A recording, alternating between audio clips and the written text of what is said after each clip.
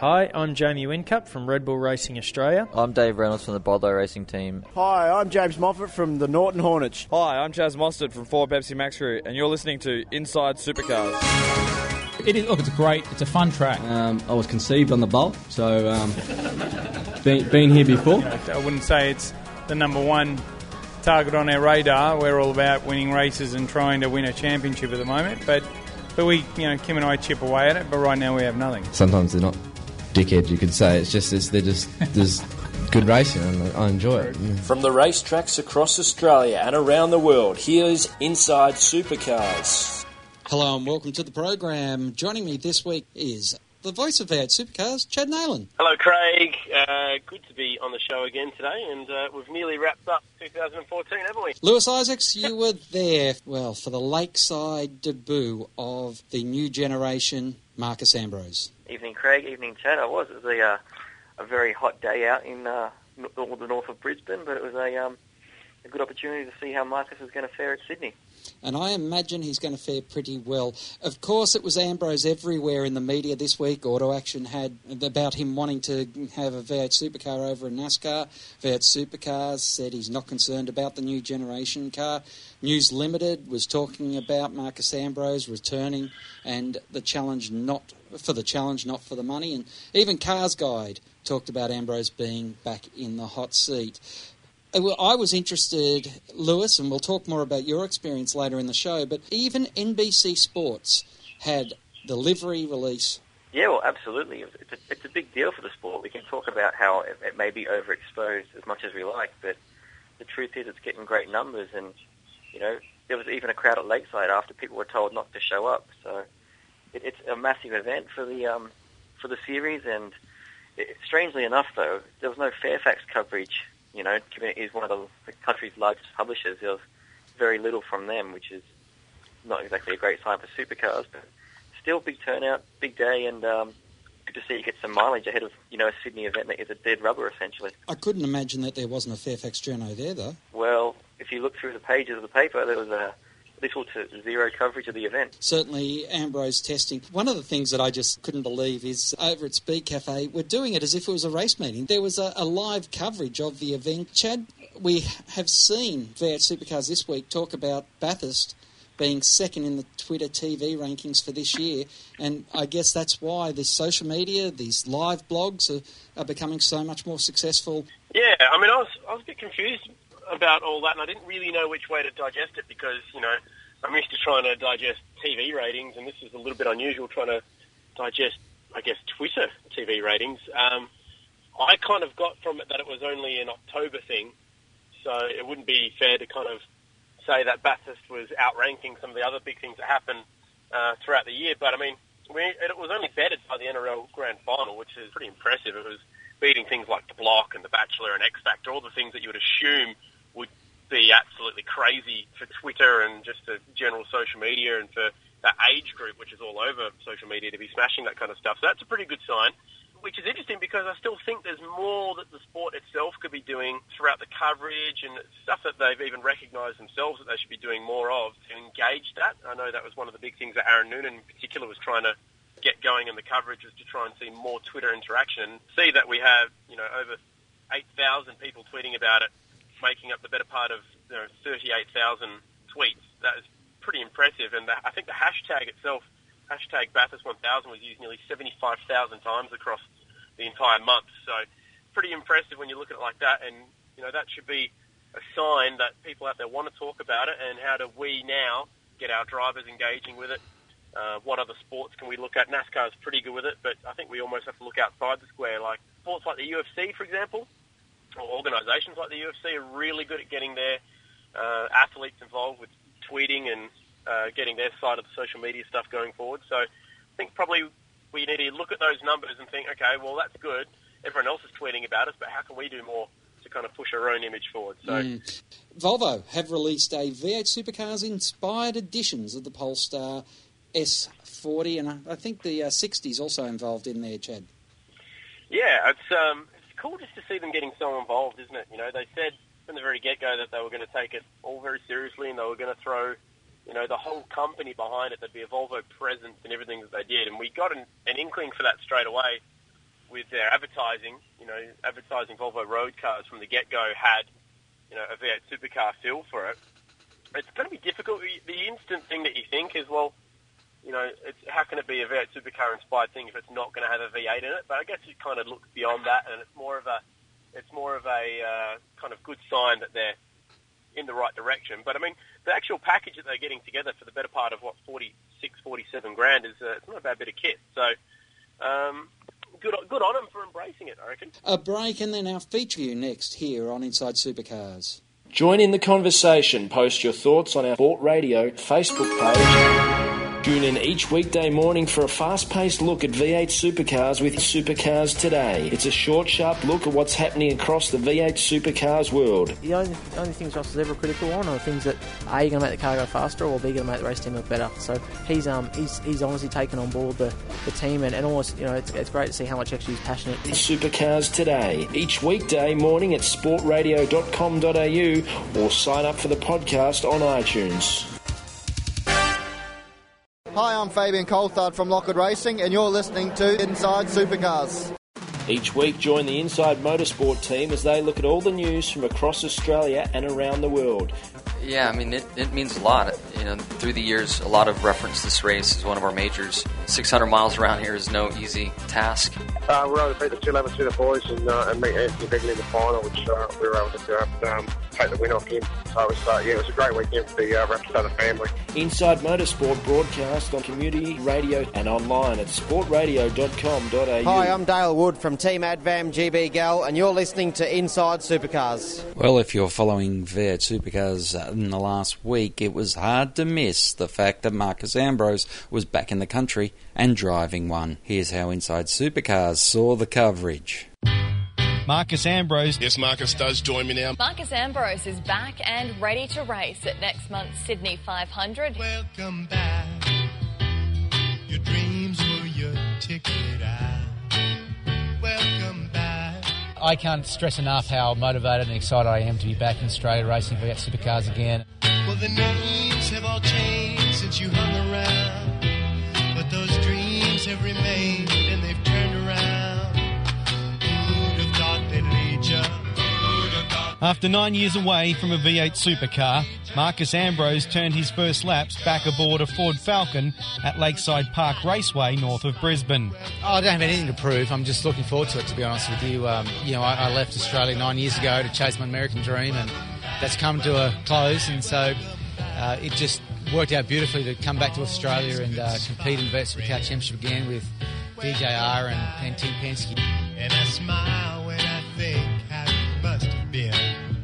And I know what a scene you were learning in. Was there something that made you come back again? And what could ever lead you? What could ever lead you? Back here where we need you. Back here where we need you. I'm apprehensive, just looking forward to getting in the car and seeing how these new cars handle, seeing if it comes back. Dick Johnson expects Marcos Ambrose will add another dimension to the final race of the V8 calendar. Absolutely, and he's going to bring an awful lot to the team, not only from the aspect that he knows how to drive, but in the development of the car. Marcos, it must be good to be home. Yeah, it really is. And I've been welcomed, so well back home too. It's just been overwhelming, to be honest with you, the response I've had from the fans and the sport. And from Dick, he came and got me from the airport. Can you believe that? Dick Johnson picking me up from the airport. And what could ever lead you? What could ever lead you? Back here where we need you. Back here where we need you. Yeah, we tease him a lot because we got him on the spot. Welcome back. Welcome back. Welcome back. Welcome back. Welcome back. Welcome back. What do you think of the car, guys? Welcome back to Australia. Thank you. Appreciate you guys coming out. I really do. It means a lot to have you guys here. It's going to be hard for me to get across here once I start doing laps, but I do appreciate you coming out, and we'll do everything we can to try to get Ford back in victory lane for you. Welcome back, Marcos.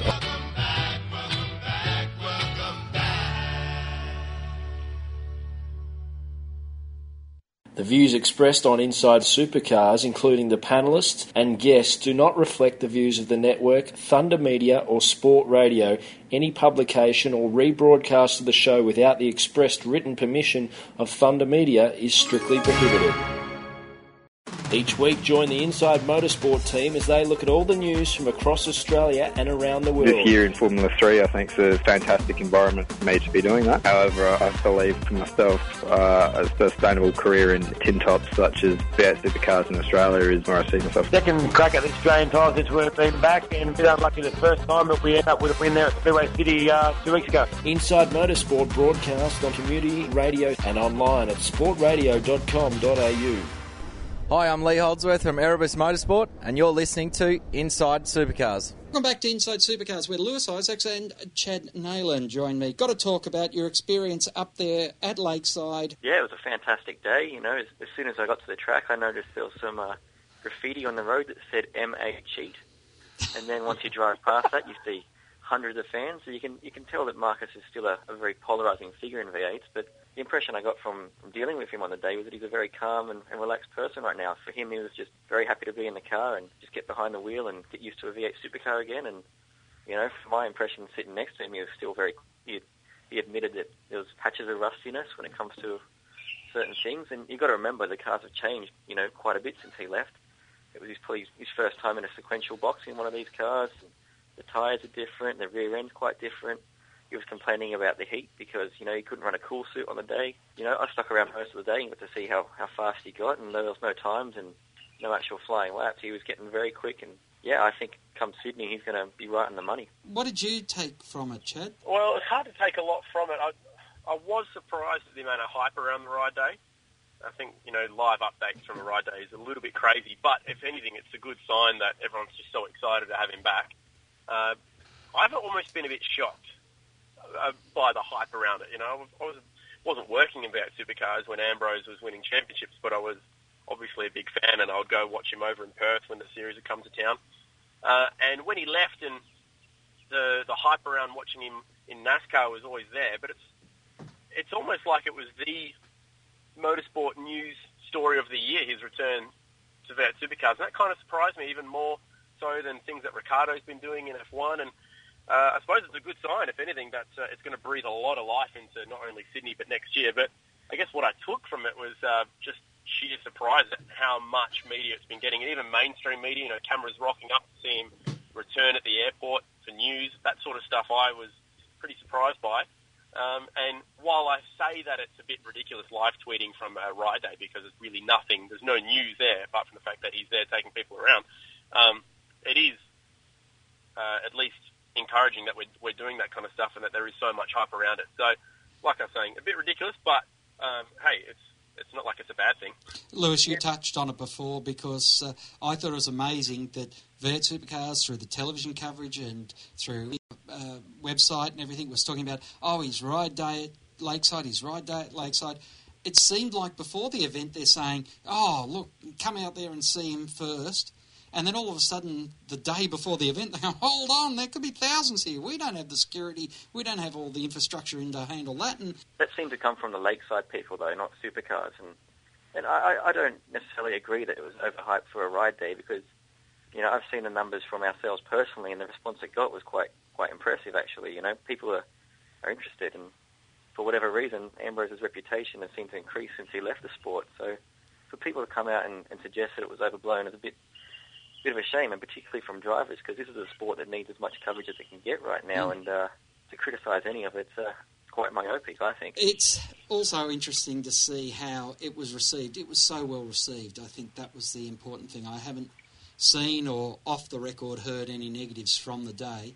That's immediately after they pulled the covers off the car, he went to the fans and thanked them for being there, and he was quite open to them, and it's a nice sign from the sport because, you know, we do have to admit there is some kind of a negative reputation with the 12-hour clash and a bit of uncertainty about Fox next year. So Marcus is doing, you know, just great service to the series by adding these positive stories that people seem to really get on board with. Yeah, and it didn't get any easier for him after Lakeside because he was testing at Queensland Raceway and it was every bit as hot there.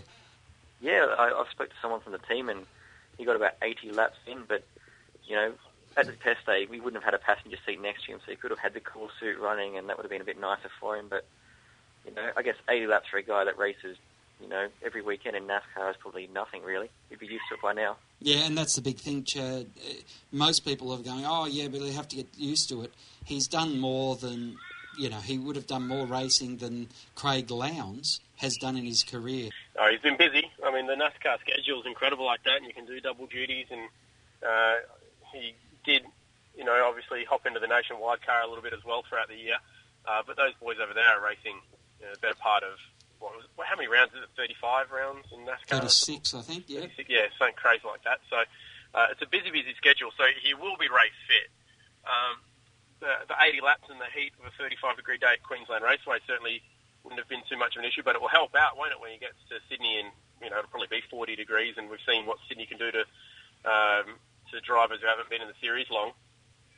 But I think, the big thing about that will be just trying to get a bit of time in the car where he can actually rag it, give it, the whole potential. They're only meant to be driving to within 80%, they say, on a ride day. So to have 80 laps at full noise on whatever tyres they had on the thing, old tyres, he said it was slipping around a bit, so that'd be good for him to try and get used to driving it like that before he throws a nice set on for Sydney. So the miles will definitely go a long way, and he's got another session to do yet as well. So he'll be as close to ready as he can be. It's all kind of very much more like getting a co-driver ready for Bathurst at the moment. That's what I see the similarities as.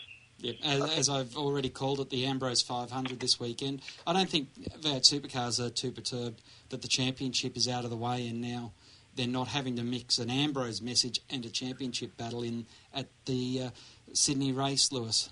Yeah, absolutely, because Jamie's done such a great job this year that it's effectively over, and it's not the first time it's happened, and I think we'd much rather see an event like this than something falsified like a double points finish, or, as great as NASCAR's chase was, adopting that to our own series, because right now, my personal opinion is it works pretty well. And it's, that's probably a boost for V8 Supercars in its way, but I think for Marcus, when it comes to Sydney, he's only going to have one major concern, and that's going to be if it rains, because, he hasn't done a lot of wet racing in the last few years, despite being on track quite a lot. Yep, yeah, good point. Another interesting question that's raised its head this week. Over in New Zealand, I picked up the report, but it comes from, of course, the ProDrive Academy. Caleb Cross getting into the academy there. And once again, I'm asking the question, how young's too young for drivers to be going into Dunlop Series? Well, I mean, first of all, it's not like Caleb's going to be taking the wheel of a car and getting out there on the track anytime soon. He's just going to be observing. He's going to be part of the fold next year within FPR or ProDrive or whatever it's going to be named. And he's going to be, there to observe and be part of team meetings and look at data and learn the ropes, so to speak. But one thing that I do find interesting about all of this is how many stories over the last 2 weeks have started to hint towards, more ProDrive than FPR sort of thing. Well, I think that Fogues pretty much exploded it with his Penske story a few weeks ago. Ford aren't around. This highlights to me, and I don't know about you, Lewis, this highlights to me the craziness of taking on an event like the Bathurst 12-hour where other manufacturers already participate, and they're going, well, if we come in with you and then you go and stuff us in things we're already competing in and we already have a presence in, well, do we really want to get involved with you? And I think that's a double-edged sword that they're playing with there. And Darren Cox, he is great value for us in the media too. He doesn't mind shooting straight. Yeah, well, he was absolutely spot on in his comments of criticising the mix-up, though, because for Nissan, Nissan Motor Company, that is, it's a big event, a 12-hour, and Rick was there, and they also brought out Alex Buncombe, who proved himself quite well. And the GTR is still like a very extremely popular car in this country and abroad, so for him to fire up over how short-sighted this date clash has been, rightly or wrongly that it's still there, is quite telling that manufacturers are looking at it and thinking, well, why would I want to be involved in V8 Supercars if this is how they treat certain brands? It's not like Bentley or Ferrari is looking to enter V8 Supercars anytime soon, but there are other manufacturers of GT3 cars, and if anything, there's more joining that than Supercars. Well, we need to take a break here on Inside Supercars. Back with plenty more when we return. Join in the conversation. Post your thoughts on our Sport Radio Facebook page. Hi, I'm Nick Percat from HHA Racing. You are listening to Inside V8 Supercars. Tune in each weekday morning for a fast-paced look at V8 supercars with Supercars Today. It's a short, sharp look at what's happening across the V8 supercars world. The only things Josh is ever critical on are things that A, are going to make the car go faster, or B, going to make the race team look better. So he's honestly taken on board the team, and almost, it's great to see how much actually he's passionate. Supercars Today, each weekday morning at sportradio.com.au or sign up for the podcast on iTunes. Hi, I'm Scott Pye from Wilson Security Dick Johnson Racing, and you're listening to Inside Supercars. Back to Inside Supercars with Chad Nayland and Lewis Isaacs. And Lewis, Dahlgren leaving GRM at the end of the year. Are they going to go for an experienced race-winning driver, or is it going to be David Wall? Well, Dahlgren is an experienced race-winning driver, just not in this series, and I think everyone at GRM and the sport kind of knew that before going in, everyone except for Polestar realised that you can't come in here and be successful, and that was Lee Dahlgren's biggest shortcoming, because he's a great bloke and a great driver, but he just wasn't used to these cars. And you saw at the start of the year that bring home his car regularly, without a scratch on it. But that's because he wasn't racing near anyone, which is a bit of a problem. But it's just looking increasingly likely that David Wall's got that second seat wrapped up. His two sponsors have signed a deal with Volvo Cars Australia, not the race team, which is Wilson Security and Pace. And I spoke with David earlier this week, and he also told me that there's only one team he's talking to, and that is Volvo. So it's hard to bet against him right now. But Gary Rogers did mention an interest in Scotty Pye before, and it's also worth remembering that he finished runner-up to Scott McLaughlin in 2012 in the Dunlop Series, and it was his first year in that championship. Chad, you like all of us, have been impressed with the way that Dahlgren's gone about his business, and I guess Gary Rogers, they already had the Alex Premer experience. They knew that it took Alex at least a year and a half to really start to even get close to mid-pack. They knew straight away that they were going to go back to square one with their second car by making the change away from Alex. Yeah, and there was a lot of pressure from Volvo to put a Swedish driver in the car, and let's not forget that for the last 10 years, he's been driving for Volvo, and in the last few years specifically, Robert's job has been to develop cars for Polestar, whether that be road cars, race cars, whatever it is. That's his main job, is almost more a development driver for Polestar themselves. So he's going to have projects back in Sweden, which he'll be going back for now. He'll have cars back there to help develop.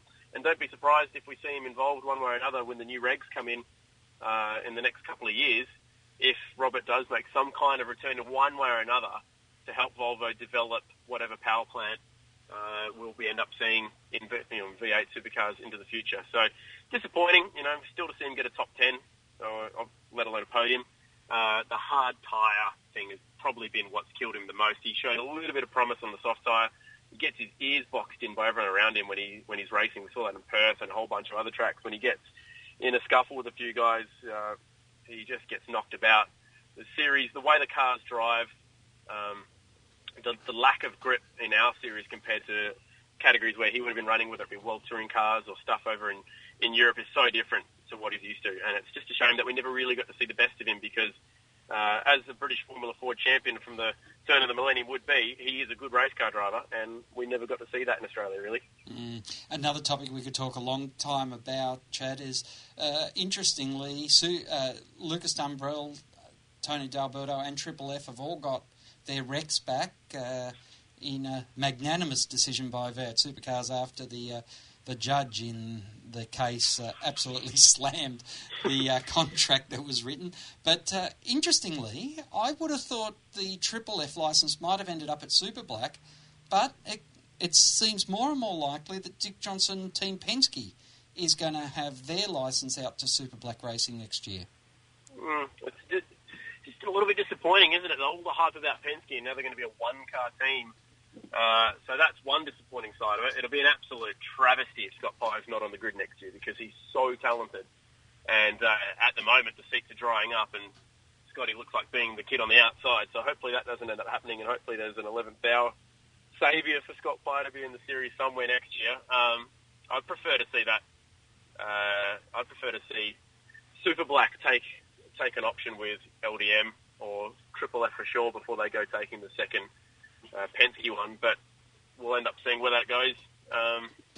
They've done they've done a lot. They've done well to make this kind of impression in the series with what they did at Bathurst, and it's cool to see Andre Heimgartner come into it, no doubt. So I'm really impressed with everything that Super Black have done, and picking up one of these extra wrecks along the way will do them, will be way easier than buying one for themselves and way cheaper than getting one for themselves. But I just hope it doesn't come at the expense of the second DJR car and Scott Pye's career.